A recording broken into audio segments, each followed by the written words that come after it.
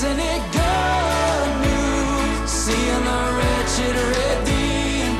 Well, hey friend, welcome to the Love Your Bible podcast. Hey, I hope you're having a great Thursday. Hey, want to jump into Luke chapter 10. And the reason I do is because in Luke chapter 10, Jesus says, the harvest is plentiful, but the laborers are few. And man, that text really hit me just this week. So I don't know if you know this or not, but I mean, you probably do, because everywhere you go, there are combines everywhere. It is harvest season. Like, even if you're not a farmer, you've probably got behind a big old combine. You're like, are you serious? Like, you're taking up the entire road. Yes, that's what combines do. They take up the entire road.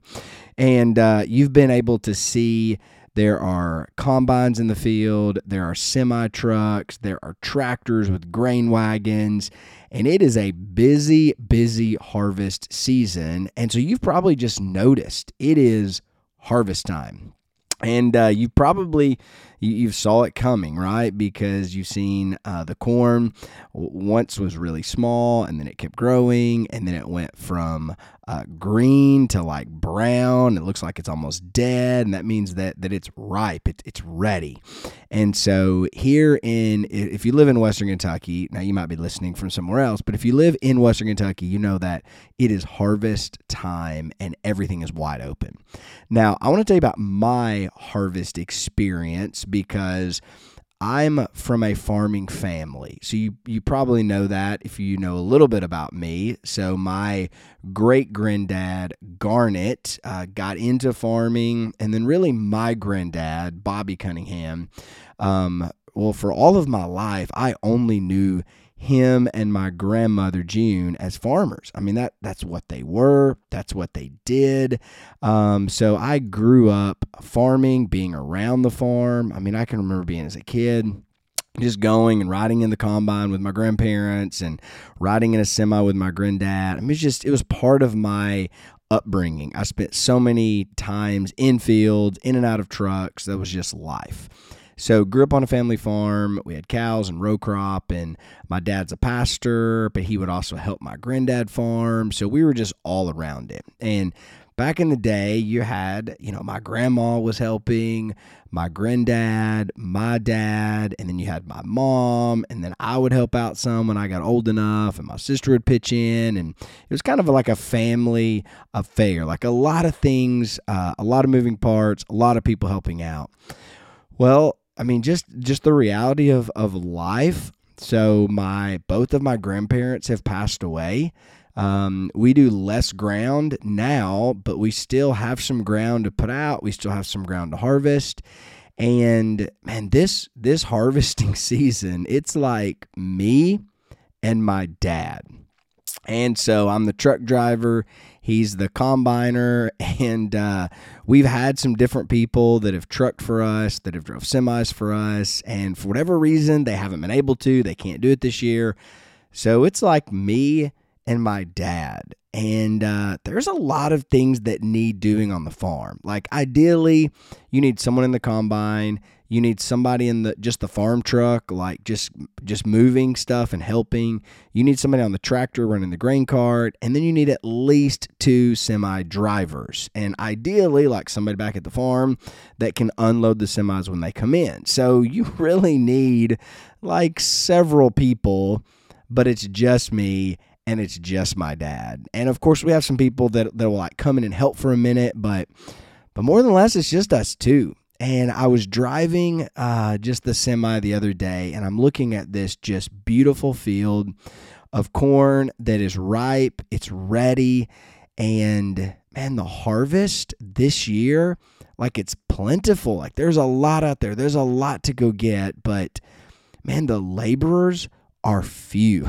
Like, it's just me and it's just my dad and maybe a few people that will come and pitch in from time to time. So as I looked at that and thought about that, just the reality hit me in a spiritual sense. The same reality is true. Man, there is a harvest at hand. Like, there are so many people on planet Earth that are like that cornfield. They are ripe. They are ready. They just need to hear the good news of Jesus. They need to hear about the cross and the resurrection that can save them if they put their faith and trust in Christ. It's as if, man, the harvest is there. There's plenty work to be done. I mean, I just got back from Chicago a couple weeks ago, and just the lostness, the amount of people in that city. Me and my wife are getting on a plane tomorrow to go to Nicaragua, and we're going to try to just encourage Nick and Bethany as they are on the front lines there, sharing the gospel, trying to plant churches. And we're going to be in Managua, and it's going to be 1 million people, and we're going to see so much lostness, so much brokenness, and it's just a reminder of, man, the harvest, it is plentiful. Like, you can just walk around today and go about your life, like go to work, go to the coffee shop, go about whatever you do, pick up the kids, go to school, whatever your space is, just look around and you will see there are people there who, man, they're not walking with Jesus. And they need a relationship with Christ. Man, the harvest, there are so many people who need the gospel. And as Jesus says, the harvest is plentiful, but the laborers are few. It's like it's just me and my dad. Like, there's not enough people involved in the process to really make a dent in the harvest. So I want us to think about a few things about the harvest being plentiful and there being a need for more laborers. And so I want to read a little bit more of the context of this verse, and then let's just think about how it might apply to us today. So verse 1 of chapter 10, after the Lord appointed 72 others and sent them on ahead of him 2 by 2 into every town and place where he himself was about to go. And he said to them, the harvest is plentiful, but the laborers are few. Therefore, pray earnestly to the Lord of the harvest to send out laborers into his harvest. Go your way. Behold, I'm sending you out as lambs in the midst of wolves. So here Jesus, he's appointed people to go and bear his message. There's 72 of them at this point. He's sending them out. He's putting them 2 by 2, so they're kind of have like a partner in this, and they're to go in every town and proclaim the good news. And in their marching orders, he says, hey, good news, the harvest is plentiful. That's the positive. Hey, good news, people on planet Earth. There are a lot of people who need to know about Jesus. That is good news. It is ripe and ready. Now the bad news, the laborers are few. There's not enough people who are willing to go and tell so that all the people who need to hear will actually hear. So that's the good news. The harvest is plentiful. The bad news, there's not enough laborers to get the job done. And so what do we do? What's the solution? Well, Jesus says, therefore, pray earnestly to the Lord of the harvest to send out laborers into his harvest.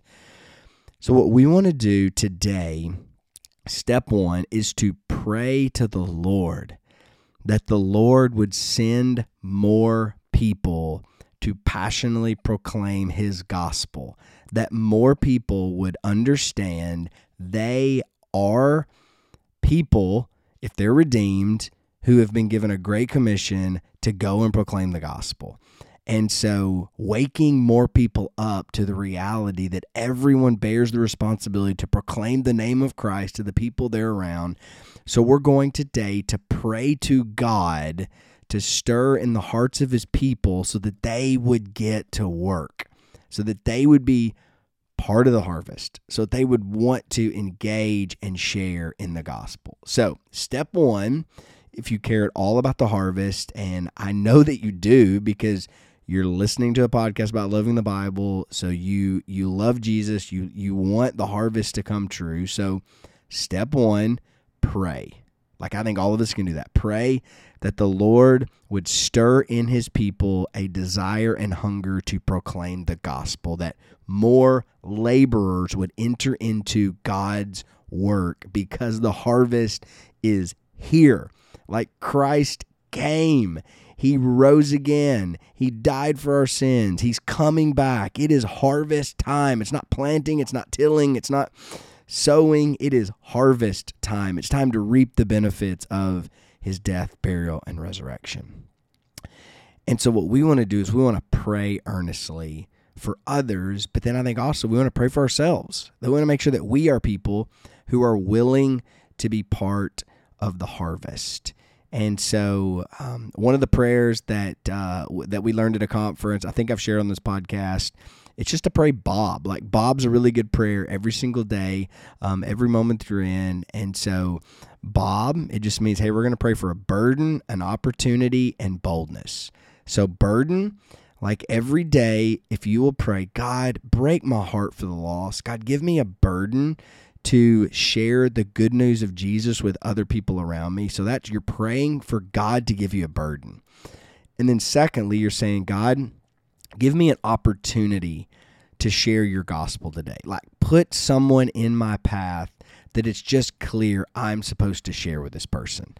So I'm thinking about tomorrow. I'm going to be on a plane. And so I'm thinking, okay, God, give me a burden. And I'm going to maybe sit beside somebody that I don't normally sit by. I'm going to run into people in the airport. Like, give me an opportunity in some way, in some form to share, maybe through where I'm going, what I'm doing, an opportunity to share with somebody the good news of Jesus. And then lastly, after you pray for opportunity, for your burden, then you're going to pray for boldness. Like when the opportunity comes, you lean into it. And that's the hardest part, right? Like the opportunity comes, you're like, I could say this or I could just not. Trust me, I get there all the time. Like it's right there and I'm like, I'll just wait. And we want to pray for boldness, that when the opportunity comes, we want to lean into it. We want to say yes to it. We want to share the good news or some of the good news. I was listening to a podcast where J.D. Greear said that on average, it takes somebody 12 times of hearing the gospel to come to Christ. So you never know where you are on that. So just share. And maybe you're the first time, the sixth time, the eighth time. Maybe you're the 12th time, and they're going to come to faith when they hear your proclamation because there's a lot of seeds that were sown before you. Or maybe you're just going to be one in line. And some point, somehow, some way, that person's going to respond to the gospel because you did your part. So we're going to notice the harvest, I think, is number one. Like, notice people around you need to hear Jesus. Notice that there's not a whole lot of people telling a lot of people about Jesus. So notice, the harvest, notice the shortage of laborers, and then you do something about it. Pray for other people. Pray that God would stir in his church to get more laborers into the work. But then also pray for yourself. Pray for you, that you would be a laborer, that you would answer your own prayer, and that you would go and share with somebody who needs to hear the good news of Jesus. And that's a really easy way to pray Bob, right? Burden, opportunity, boldness. And then notice it says, go your way. Behold, I'm sending you out as lambs in the midst of wolves. And I think just that beautiful picture of, hey, you're being sent out into a land of wolves. Like, it's not going to be easy. It's not always going to go good. Not everybody's going to love you for this. Some people are might going to bite back and growl a little bit. But hey, you're lambs. You're the innocent ones. You are the ones who are pure and precious, and you're going out in hostile territory.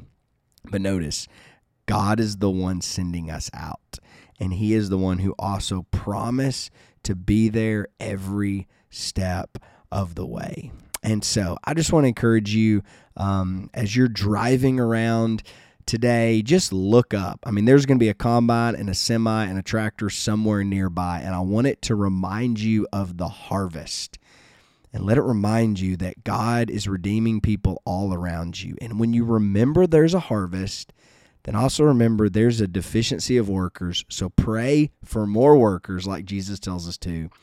But then also pray for yourself, that you would be one who gets to work, that you join this beautiful harvest. And hey, let's see what God's going to do, because God's in the saving business. That's what he does. Let's be his mouthpiece. Let's tell people the good news of Jesus Christ. Well, hey, I hope, Lord willing, that me and Katie are going to get to sit down with Nick and Bethany this weekend in Nicaragua. We're going to ask them a ton of questions about what has the first year and a half in Nicaragua been like, the language learning. We're going to talk through church planning strategies and various things. So I'm really excited to sit down and interview them, and hopefully, Lord willing, we'll capture it all and we'll get to put it on the podcast for next week. So be looking forward to that. I haven't done it yet, so it might not work, but hopefully, Lord willing, it's going to be awesome, and we'll get to share a little bit about what they're doing in their life. Hey, if this has been helpful to you, maybe share it with a friend, tell someone about the podcast. I'm trying to commit every single Thursday to bring you a message from God's Word, because I really believe that we should be men and women who love our Bibles, because when you love your Bible, you will love God, serve people, and live a life that matters.